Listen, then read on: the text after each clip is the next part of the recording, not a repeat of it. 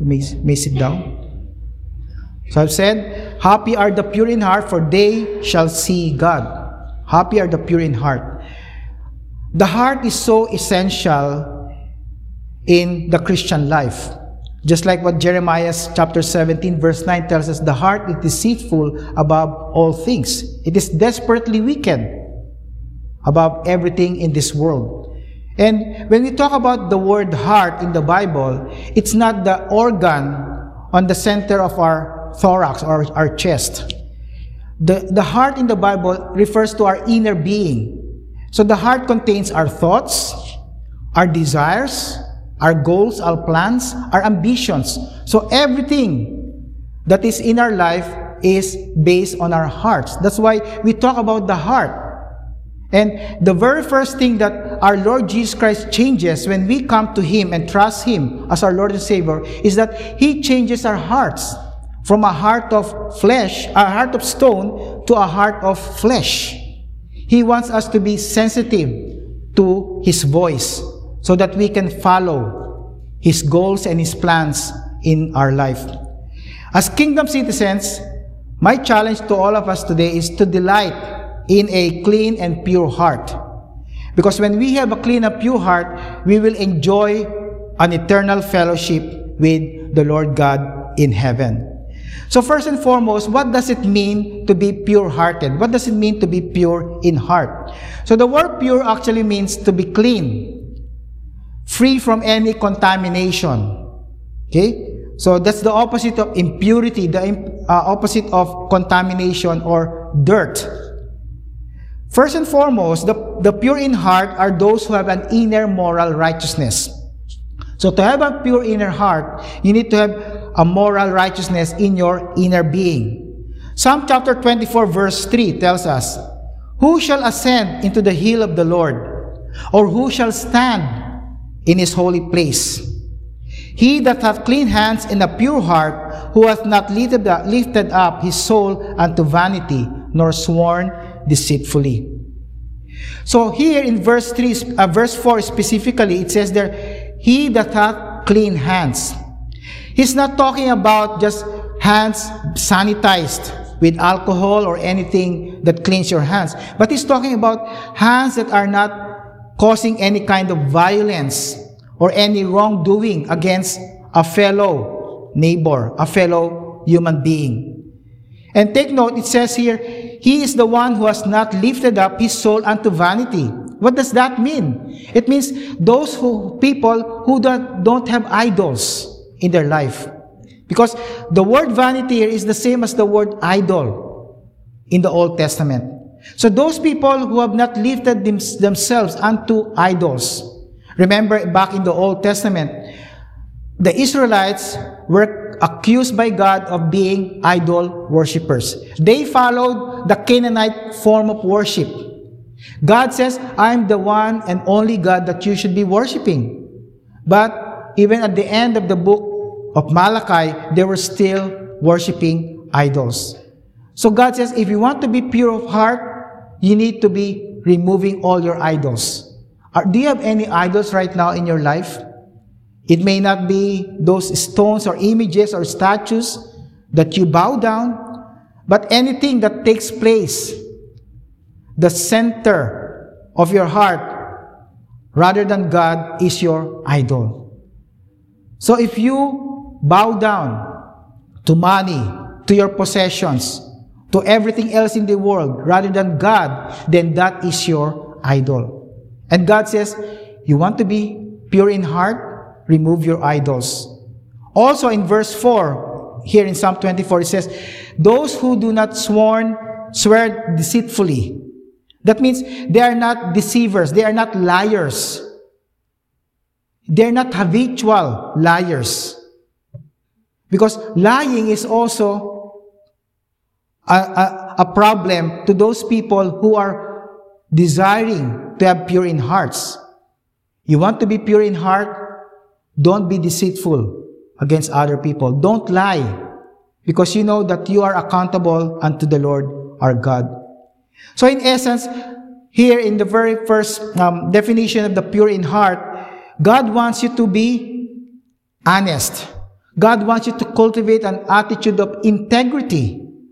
You know what the word integrity means? It comes from the word integer. You know, those who are math-loving people here. What is an integer? An integer is a whole number, right? That means if God wants you to be a person of integrity, He wants to be a whole person. You're not only good physically, but also spiritually. So God wants us holistically to be sound, to be right before Him in your body, in your spirit, and in your thoughts. So God wants you to cultivate that, honesty, integrity. He wants you to cultivate patience and perseverance, and of course, the fruit of the Spirit. Because the more that you develop those attitudes in your life, you are going to see God in increasing manner. Not visibly, but you will see Him working in your life. Because that's what God does to us through the Holy Spirit. When we are pure in heart, the Holy Spirit is truly working in us. Secondly, to be pure in heart means to be sincere, to be free of hypocrisy. Do you know who are the people mentioned by the Lord Jesus Christ as the most hypocritical group in the Bible? The Pharisees and the scribes, the religious leaders. And that's why we, as God's people, we ought not to be religious. We can be religious, but if you're religious, the Lord Jesus Christ says, you are a hypocrite. Look at what Matthew chapter 6 tells us, starting in verse 2. Therefore, when thou doest thine alms, do not sound a trumpet before thee, as the hypocrites do in the synagogues and in the streets, that they may have glory of men. Take note. Why are these Pharisees, religious leaders, parading in the streets? Because they want to have glory of men. What does that mean? That means they want to be praised by people. And not only that, not only in giving alms to the poor people. Verse 5 says, when thou prayest, thou shalt not be as the hypocrites are, for they love to pray standing in the synagogues and in the corner of the streets, that they may be seen of men. So they go into the center of a very public place, perhaps nowadays that would be in the center of a mall, and they will pray long prayers. Why do they do that? To please God? No. Jesus Christ said they want to have praises of men. They want men to tell them, oh, you're a good pastor, you're a good Christian. You pray long prayers in the middle of that public place. But Jesus Christ said, no, that's not what is pleasing to the Lord. I call them hypocrite. You know what a hypocrite means? The word hypocrite comes from the time of the Shakespeare era, the Shakespeare period, wherein the actors, the stage actors there, they wear masks to emulate or to act out their parts. So they wear masks. But the parts that they act in the stage are not their real attitudes or real behavior. So they act out the person that they need to imitate. And they use mask. So when Jesus Christ says to the Pharisees and the scribes, you are hypocrites, you are like stage actors. You're just acting out everything. It's not the real you. It's not your real attitude. As Christians, God doesn't want us to be acting like hypocrites. We're not stage actors. Whatever we are at home, in the family, in our workplace, in the school, or in the church should be the same. So again, it points out to the word integrity. We do not change. In the church, we look like people with halo. But when we're in another place, in the workplace, we're another kind of person. That's not what Jesus Christ wants for each one of us. Because in that case, we want to be praised by men rather than praised by God. So in praying and in giving to people, these Pharisees were hypocrites in the eyes of Jesus. Not only that, in verse 16, moreover, when ye fast, be not as the hypocrites of a sad countenance, for they disfigure their faces, that they may appear unto men to fast. During that time when they fast, you know what they do? They put on sackcloth. They put on ashes on their face, the whole body, so that people can see, oh, let's leave this person behind. Leave him alone because he's fasting. He's dedicating his life to God. But in that case, they were telling people, oh, I'm a good person. I'm doing what the Bible tells me to do. But they are not seeking the approval of God, but they're seeking the approval of people. So in giving, in praying, and fasting, those are three important religious behaviors during that time. And Jesus Christ said, these people, they are not really pleasing God, but they are pleasing men. So, where are their rewards? They don't have any rewards from God because they already received the rewards from men. And as Christians, God doesn't want us to receive rewards from men. He wants us to please Him and Him alone.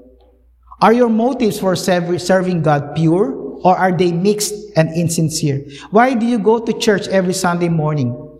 Is it because a tradition, a ritual, a religious thing for you to do?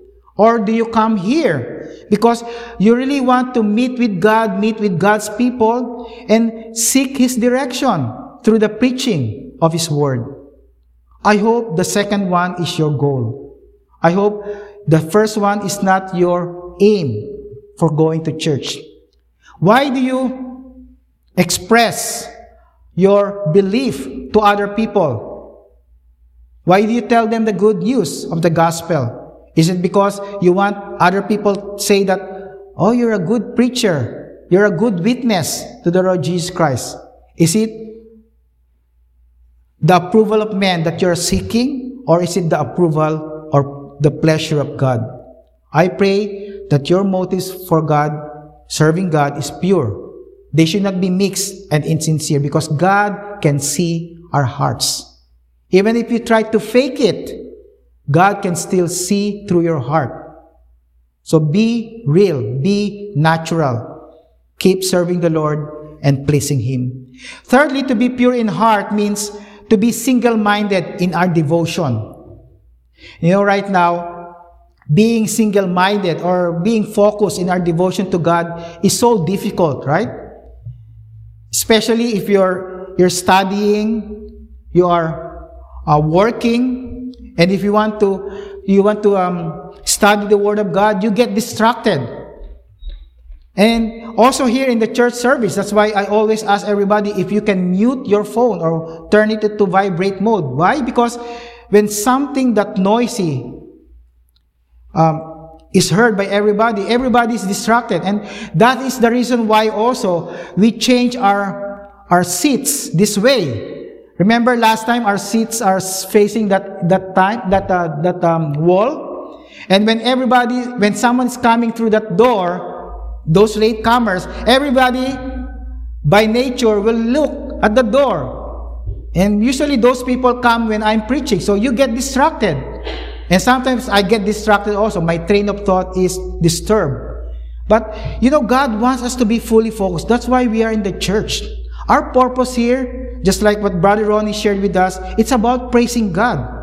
It's not about us. It's all about Jesus Christ. And to be pure in heart means to be single-minded, to be fully devoted in God. In Jeremiah chapter 29, verse 13, the Lord God said to His people through the prophet, "You shall seek me and find me." But there's a condition. "When you shall search for me with all your heart." God did not say, when you search for me with half of your heart, or with just 50% of your heart. When you serve God, when you seek Him, when you seek His direction, His calling upon your life, you do your best. You give your 100%. Not only of your focus, but also of your time. Sometimes, when we study or meditate on the Word of God, we are distracted by the notifications on our phones. Or if you're using your computer, when you're meditating on the Word of God, there will be some pop-ups. And then you go to different websites. And then lo and behold, after some time, you're no longer in the Word of God. You're already in the world. That's not the way it is in God's kingdom. He wants us to be fully focused in Him. When we pray also, sometimes probably you're a stay-at-home mom, or you're doing something at work, and you're on a break time, perhaps, or you're cooking when you're at home, and then you want to pray. 12 o'clock, I want to pray for about 5 to 10 minutes. But then, while you were praying, you remember, oh, I'm still cooking my rice or my food. I need to stop my praying. And then after some time, you get back into praying. That's not how we set our appointment with God. When you set an appointment with God, stick to it. God, I'm going to pray, read the Bible for about 15 minutes, and that will be an unhindered time of fellowship with you. No distractions, nothing else, only you and me having fellowship. Remember, the Lord Jesus Christ did that all throughout His 3.5 years of ministry on this earth. Before He went to the busy ministry the whole day, He goes into a solitary place and have fellowship with God. If the Son of God chooses and knows that He needs to have fellowship with His Father, how much more each one of us? That's why God wants us to be undistracted, to be single-minded. Psalm 86 verse 11, King David says, Lord, teach me thy way. I will walk in thy truth. Unite my heart to fear thy name. That's a strange word to say to our hearts. Unite my heart. What does it mean? David saying, make my heart undivided. Make my heart focused only in you, my Lord. Because as a king, of course, King David has so many distractions also. Perhaps he was praying at one time, and then one of his subjects or the soldiers will come. There's enemy coming in, trying to invade our territory.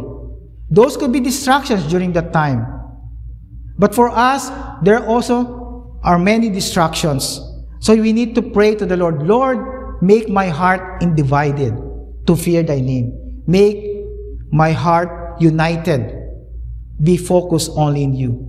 And of course, another great example is the Apostle Paul in Philippians chapter 3, verse 13. Brethren, I count not myself to have apprehended, but this one thing I do. Okay, take note. He said, one thing I do. There's no other thing that I do except this thing. He said, forgetting those things which are behind and reaching forth. That means reaching forth means extending my arms like that unto those things which are before. I press toward the mark for the prize of the high calling of God in Christ Jesus. His goal is just Jesus Christ, seeing Him in the finish line. That's his only goal. Other goals that he have are subservient to that ultimate goal of seeing Jesus Christ in the finish line. Are you pursuing God with your whole heart, or are you half-hearted? When you are given an assignment by God to do something in His ministry, in our church family, do you give your 100%, or you just give only half of your time, half of your effort? Sometimes when we do something for our employers, what do? Especially in the workplace, we go the extra mile, right? Because for some, even we like it or not, we want to please our employers. But remember, our ultimate employer is the Lord Jesus Christ Himself. So in everything that we do everything, we do our best. We do our 100%. We give Him the 100%. We give Him the best. If our employers deserve the best, how much more our Lord Jesus Christ? He deserves the very best from all of us. Next, we need to answer the question also. Yes, we have the knowledge about what does it mean to be pure in heart, but what does it mean to grow? How can we grow, practically speaking, to be pure in heart? There are 7 things that I would like to share with you. So all of them are in the slideshow, so please take them down. These are very important for all of us to review after this message. First and foremost, to grow in the purity of heart, make sure that you are saved. Remember, all these beatitudes are not the means to salvation. These beatitudes are the attitudes or the behavior or the actions of people who are already saved. So in order for you to have a pure in heart, you need to be sure that you are saved. Ezekiel chapter 36 verse 26 says, "A new heart also will I give you, and a new spirit will I put within you. And I will take away the stony heart out of your flesh, and I will give you an heart of flesh." What is the difference between a stony heart and a heart of flesh? A stony heart is not sensitive to God's voice. A stony heart is a calloused heart. A stony heart is a heart that is atherosclerotic. A heart that is filled with so much cholesterol plaques that blood can no longer be pumped by the heart through that blood vessel. That's what it means by a stony heart. No more sensitivity to God. And sometimes we as God's people, our hearts can become callous. If we are sinking deep into the pool of sin in our life, that we don't allow God and His Holy Spirit to change our hearts, that we can become callous. But at the moment of our salvation, our stony heart has been changed by God into a heart of flesh. So the heart of flesh is a heart that is sensitive to God's voice. And that's why you can sense when you spend some time with the Word of God, you are undistracted, you are focused on the Word of God, you can sense God speaking to you through His Word. You can understand what He really means, what He wants you to apply in your life. That's the heart of flesh. But you cannot have the heart of flesh until you are saved. And if you are here today, you don't know what it means to be saved, perhaps you are not really saved. The Bible says, in order for you to be saved, you need to repent of your sins. Turn from your sins. Because all of us are sinners, the Bible says. The wages of sin is death. Because we are sinners, we're going to hell by default. That's our destination. But Jesus Christ died on the cross for our sins, and He rose again on the third day. So He gives us victory over sin and death. You can never be saved by your own works. You cannot be saved automatically because Jesus Christ died on the cross. You need to accept that gift of eternal life. You need to believe on Jesus Christ and receive Him as your Lord and Savior. The Bible says, if you call out on the name of the Lord, you shall be saved. If you believe in your heart that Jesus Christ is Lord and that He was raised from the dead on the third day, you are given His righteousness. You are forgiven of your sins. And you will be given a heart of flesh. So to be pure in heart, you need to be saved at first. Secondly, after you got saved, you need to be continually confessing anything that is displeasing to God. Continually confess anything that is displeasing to God. What are the things that are displeasing to God? That's what we call sin. White lies, any kind of lie, anything that violates the commandments of God, not only the 10 commandments.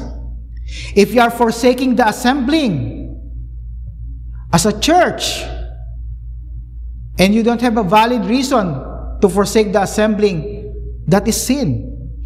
The Bible says, preach the gospel to every creature. And if you're not doing that, that is sin.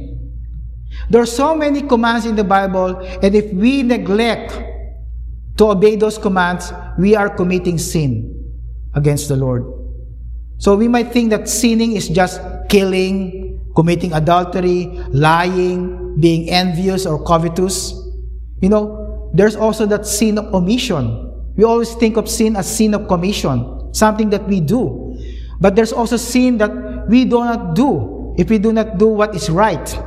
If we know that we need to be loving to our neighbors, we need to be giving to the poor people, if we have the ability to do that, we are committing sin. in the eyes of God.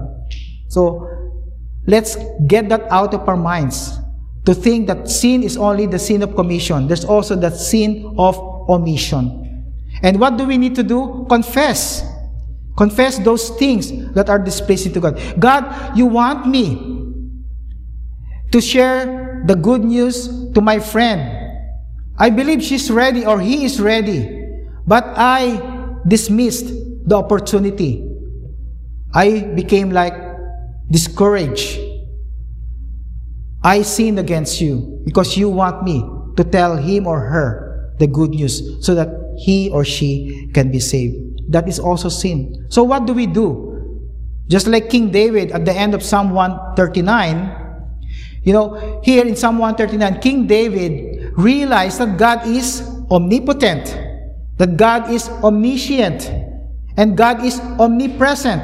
That means He is all-knowing, all-powerful, and present everywhere.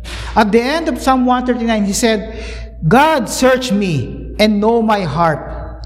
Try me and know my thoughts, and see if there be any wicked way in me, and lead me in the way everlasting. King David says, Lord, I know that I've sinned against you. If there's any sin in my heart right now, I am confessing them to you, and lead me into the everlasting way. Confess your sin. Of course, 1 John 1:9. If we confess our sins, He is faithful and just to forgive us our sins and to cleanse us from all unrighteousness.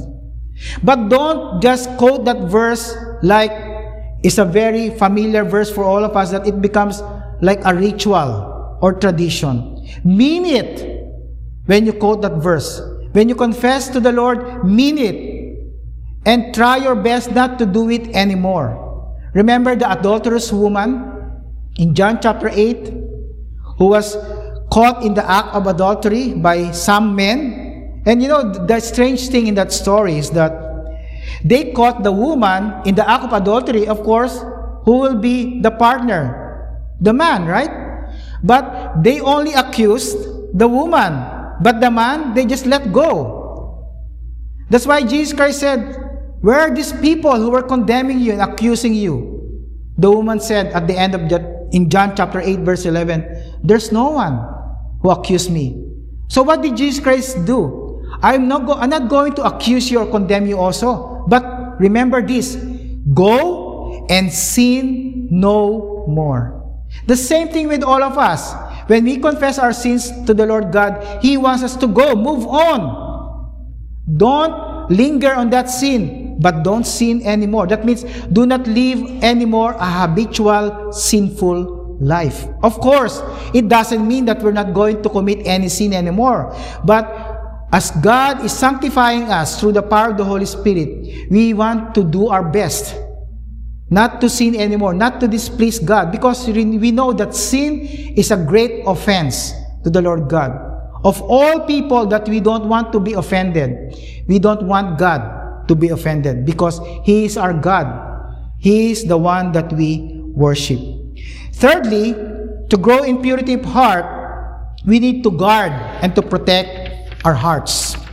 Guard and protect our hearts. Proverbs chapter 4 verse 23 says, keep thy heart with all diligence. That means to guard, to preserve with all diligence, for out of it are the issues of life. Our physical, I would like to illustrate to you a very similar understanding of what our physical heart and our spiritual heart really means. Our physical heart is the main organ that pumps blood, from the heart itself to other parts of the body. Our spiritual heart is the center of our being also. And it is the seat of all our actions and our thoughts. So our spiritual heart, the thoughts, the inner being, will also the determining factor of what will be our actions or what will be our behavior. So, for example, our physical heart, if our heart pumps dirty blood or to all other parts of the body, what do you think would happen to the rest of our body? Our body will be filled with dirt, will be filled with sickness and everything that is not good for the whole body. The spiritual heart is the same thing. If our spiritual heart is filled with impure thoughts that are not pleasing to the Lord God, it will be contaminating every part of our life. It will affect our Christian witness. It will affect our service towards the Lord. That's why being pure in heart is so important for all of us to cultivate. And don't just believe what I said. Jesus Christ said in Mark chapter 7, verse 20, "That which cometh out of the man, that defileth the man.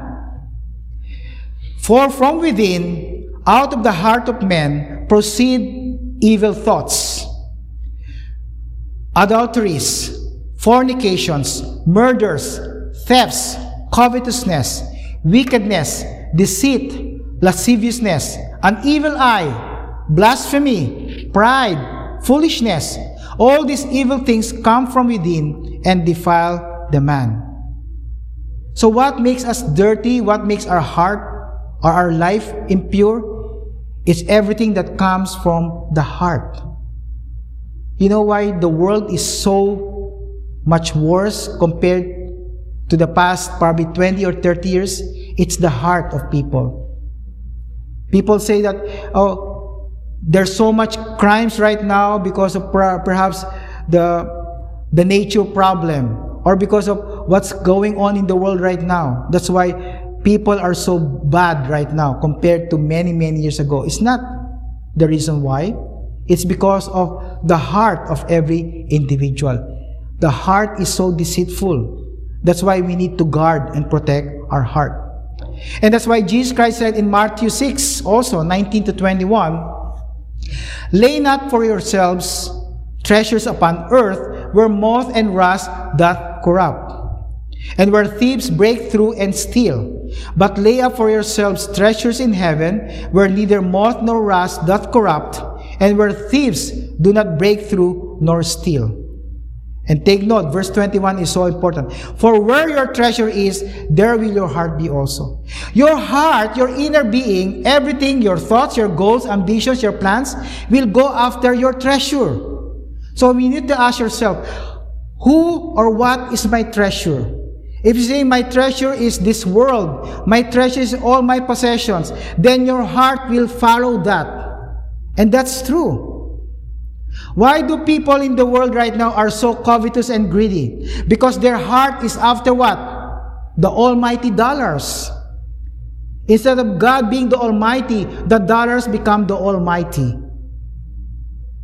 You follow where your treasure is. Your heart will follow your treasure. So you need to take time right now. Make a self-evaluation, an inventory. What or who is my treasure? If it's God who is your treasure, then you will be following Him. Fourthly, to grow in purity of heart, of course, it's easy to say, pray.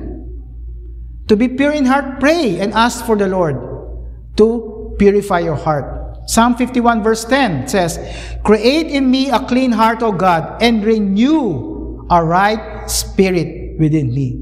Create in me a clean heart. You cannot make your heart clean. You cannot make your heart pure. Whatever you do, whether you put sanitizer on your heart, alcohol, or take some medicines in order to purify your heart, that will not purify your heart. Only God can change your heart. God is the greatest surgeon. He is the one who changed your stony heart into a fleshy heart.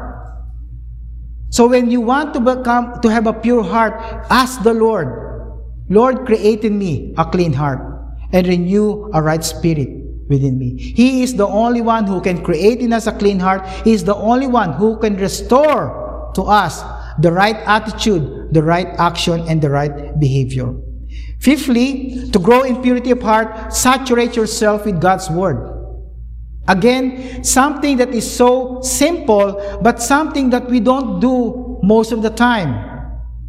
In John chapter 15, verse 3, the chapter that talks about Jesus Christ being the vine and we, His people, being the branches, He said, "Now you are clean or pure." Through what? through the word which I have spoken unto you. What is this word that he has spoken unto them? His teachings, his doctrines, and for us, the whole Bible. Thy word have I hid in my heart, that I might not sin against you. That's one thing that we need to remember at all times. Thy word have I hid in my heart, that I might not sin against you. Because when you remember the word of God, that will hinder you. That will help you avoid sinning. Why do we believe that the word of God is that powerful that we need to saturate ourselves? Hebrews chapter 4 verse 12 says, for the word of God is quick, that means it's alive. It's powerful. How can it become powerful? It's sharper than any two-edged sword, piercing even to the dividing asunder of soul and spirit, and of the joints and marrow, and is a discerner of the thoughts and intents of the heart. Have you experienced that when you read the Word of God, you are undistracted, you are really focused on the Word of God? For example, Proverbs 3, 5, and 6, and you meditate on those two verses, and then the Lord will just speak to you through those words. You are trusting in yourself rather than in me. Acknowledge me, and I will make your paths straight. I will direct your paths. Have you experienced that? That the Word is really very much alive, as if it's Jesus Christ speaking to you. Not in an audible voice, but He's speaking through your heart. That's how the Word of God is so powerful.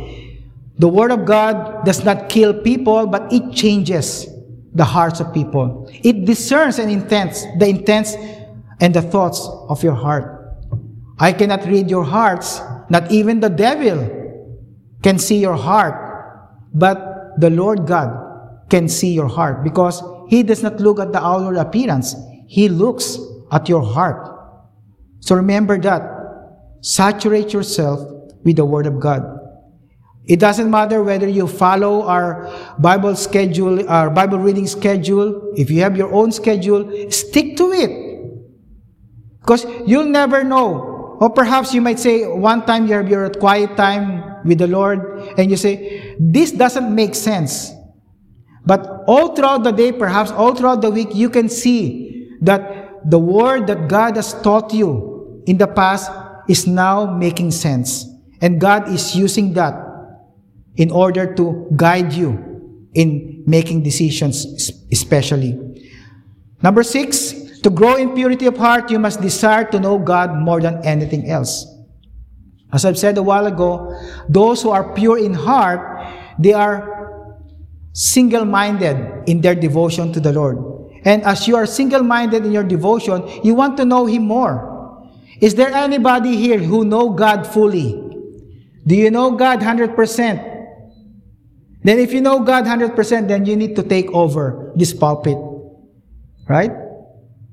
No one knows God fully. Even the Apostle Paul, the greatest in the New Testament Bible characters, he said in Philippians 3:10, that I may know Him and the power of His resurrection, and the fellowship of His sufferings, being made conformable unto His death. He wants to know Christ more and more. Even though he was already in prison during this time, almost at the end of his life, he said, I am not mature yet. I am not grown fully spiritual. I still need to grow. I still need to mature. And all of us need maturity. All of us continue to need to grow, especially in our knowledge, in our relationship with our Lord Jesus Christ. And again, what's the best way to know Jesus Christ more and more? Through His Word, through prayer. And all other things are just extras, like fellowship, lunches, Bible study. But your personal time with the Lord is so important. That's why in this pulpit, in our church, I always tell you, spend time with the Lord individually, personally. That's the most important thing in your life. You might be attending church every Sunday. You might be attending all kinds of Bible study. But if you don't have a personal study of the Word of God, then you will not fully grow. You will not fully grow. Lastly, to grow in purity of heart, continually think of eternity. Colossians 3:1 says, if you then be risen with Christ, that means if you are saved, then you must be seeking those things which are above, where Christ seated on the right hand of God. Set your affection on things above, not on things on the earth. Right now, we are distracted by what's going on in the world. Perhaps you're distracted right now by your olfactory bulbs on your brain and your noses, by the spring rolls being cooked right now in the kitchen, because the smell, the aroma is already here. That's causing some kind of distraction. But don't think about that. Think of the second coming of the Lord Jesus Christ. Is everybody here eager to see Jesus Christ face to face? Are you waiting for Him to come back a second time? Are you waiting to be raptured into the clouds and be with all the believers in the world? Only one amen. I think there's only a few people excited, right? I know all of you are excited. But be excited. Be excited that Jesus Christ is coming soon. That's our ultimate hope. We don't have hope in this world because the hope of this world is vacillating. It's transient. It's shifting. It may vary from one day to another. But our hope in Jesus Christ is permanent. That's why He said, set your affection on things above, not on things on the earth. Everything that you do for Christ, whether that will be a small thing or a great thing in the eyes of men, that will be pleasing unto our Almighty Father. And that will be carried on as your reward in heaven. Are you thinking of eternity? Are you waiting to see Christ very, very soon? Lastly, what does the promise of seeing God mean? Blessed are the pure in heart, for they shall see God. It's in the future. We will see God visibly and physically in the future. But this phrase, they shall see God, has a present aspect, has a present connotation also. How do we see God right now in our present time? We see God in creation. You yourself are created in the image and likeness of God. So we see God in each one of us. We see God in every creation of the Lord. Psalm 19 verse 1 says, the heavens declare the glory of God, and the firmament, the clouds, showeth His handiwork. Day unto day uttereth speech, and night unto night showeth knowledge. What knowledge? The knowledge of God. The trees, the plants, everything that we see in the world, these are all creation of God. So we can see God in creation. We can see God in our present time. We can see God also in our difficult circumstances. Remember Job, in Job chapter 1 verse 21, he said, naked came I out of my mother's womb, and naked shall I return thither. The Lord gave, and the Lord hath taken away. Blessed be the name of the Lord. Job was overwhelmed with the death of his children. He was overwhelmed with the loss of his wealth and his possessions. Only his wife was spared from this tragedy. But he said, the Lord giveth, the Lord can take away. That's the perspective of a person who is pure in heart. He knows that God is also in the difficult circumstances of life. Thirdly, we see God in acts of worship. Back in Acts chapter 2, starting at verse 42, the apostles and other believers who were saved during that time, they continued steadfastly in the apostles' doctrine and fellowship, and in breaking of bread and in prayers. And they, verse 46, continuing daily with one accord in the temple, and breaking bread from house to house, did eat their meat with gladness and singleness of heart. Verse 47, they were praising God and having favor with all the people, and the Lord added to the church daily such as should be saved. We see God in acts of worship. We see God in the worship service. We see God in the prayer meeting. We see God in the Bible studies. So we can see God presently, although not visibly. But in the future, we're going to see God. In 1 Corinthians chapter 13, verse 12, Apostle Paul says, "For now we see through a glass darkly." Are you sometimes frustrated, disappointed, because it seems that everything is so blurry right now? You don't see where your life is going through. And what's happening in the world, what's happening in my life, what's happening to this church, and in any place in the world. It's so dark, it's so blurry. But then, the Apostle Paul says, "But then face to face, now I know in part, but then shall I know even as also I am known." In the future, everything will be clear. We will see why all these things happen in our life, why all these things happen in this world, why God has allowed these tragedies, why God allowed the difficult circumstances in our life. We may not be able to know, just like Job. Job never knew that it was a battle or a warfare between God and Satan. And God never told him during this time. But now that Job is in heaven, he knew 100% that what happened was a spiritual warfare. And most likely, what's happening in our life also, as we can see from Job, is that it's part of the spiritual warfare. That, the war in the Middle East, the war between Ukraine and Russia, the war that we experience as God's people, those are part of the spiritual warfare. There's a spiritual warfare happening behind the scene. It's a battle between right and wrong. It's a battle between good and evil. But now we're not very sure. But when we go to heaven, when we come face to face with our Almighty God, then we will know perfectly what really happened. And we will no longer be disappointed, because there will be no more disappointment. There will be no more frustration. There will be no more hopelessness, because right there and then we are going to see our Lord and Savior, Jesus Christ. So as kingdom citizens, we must delight in a clean and pure heart, because we will enjoy our eternal fellowship with God. Yes, enjoy. I'm using the word enjoy because as Christians, God wants us to have fun, but not the fun that the world is teaching us. It's fun God's way. It's enjoyment God's way. It's seeking His pleasure, not our pleasure and the pleasure of this world. Let us pray. Father in heaven, we thank you for this sixth beatitude that you have taught us this morning.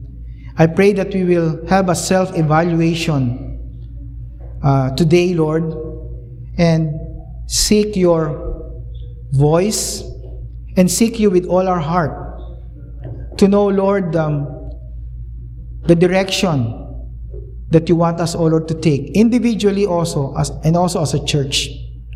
Help us, Lord, to seek you with all our heart, soul, mind, and strength. Help us, Lord, to be pure in heart. And as we pray for a clean heart and for a renewal of a right spirit within us, O Lord, we are thankful that you will be doing that, O Lord, for all of us, because you love us. You want us to be pure in heart rather than be hypocrites. So, Lord, help us, Lord, to delight and enjoy, knowing that in the very near future, we're going to have an eternal, an everlasting, a never-ending fellowship with you and with all the believers. In Jesus' mighty name I pray. Amen.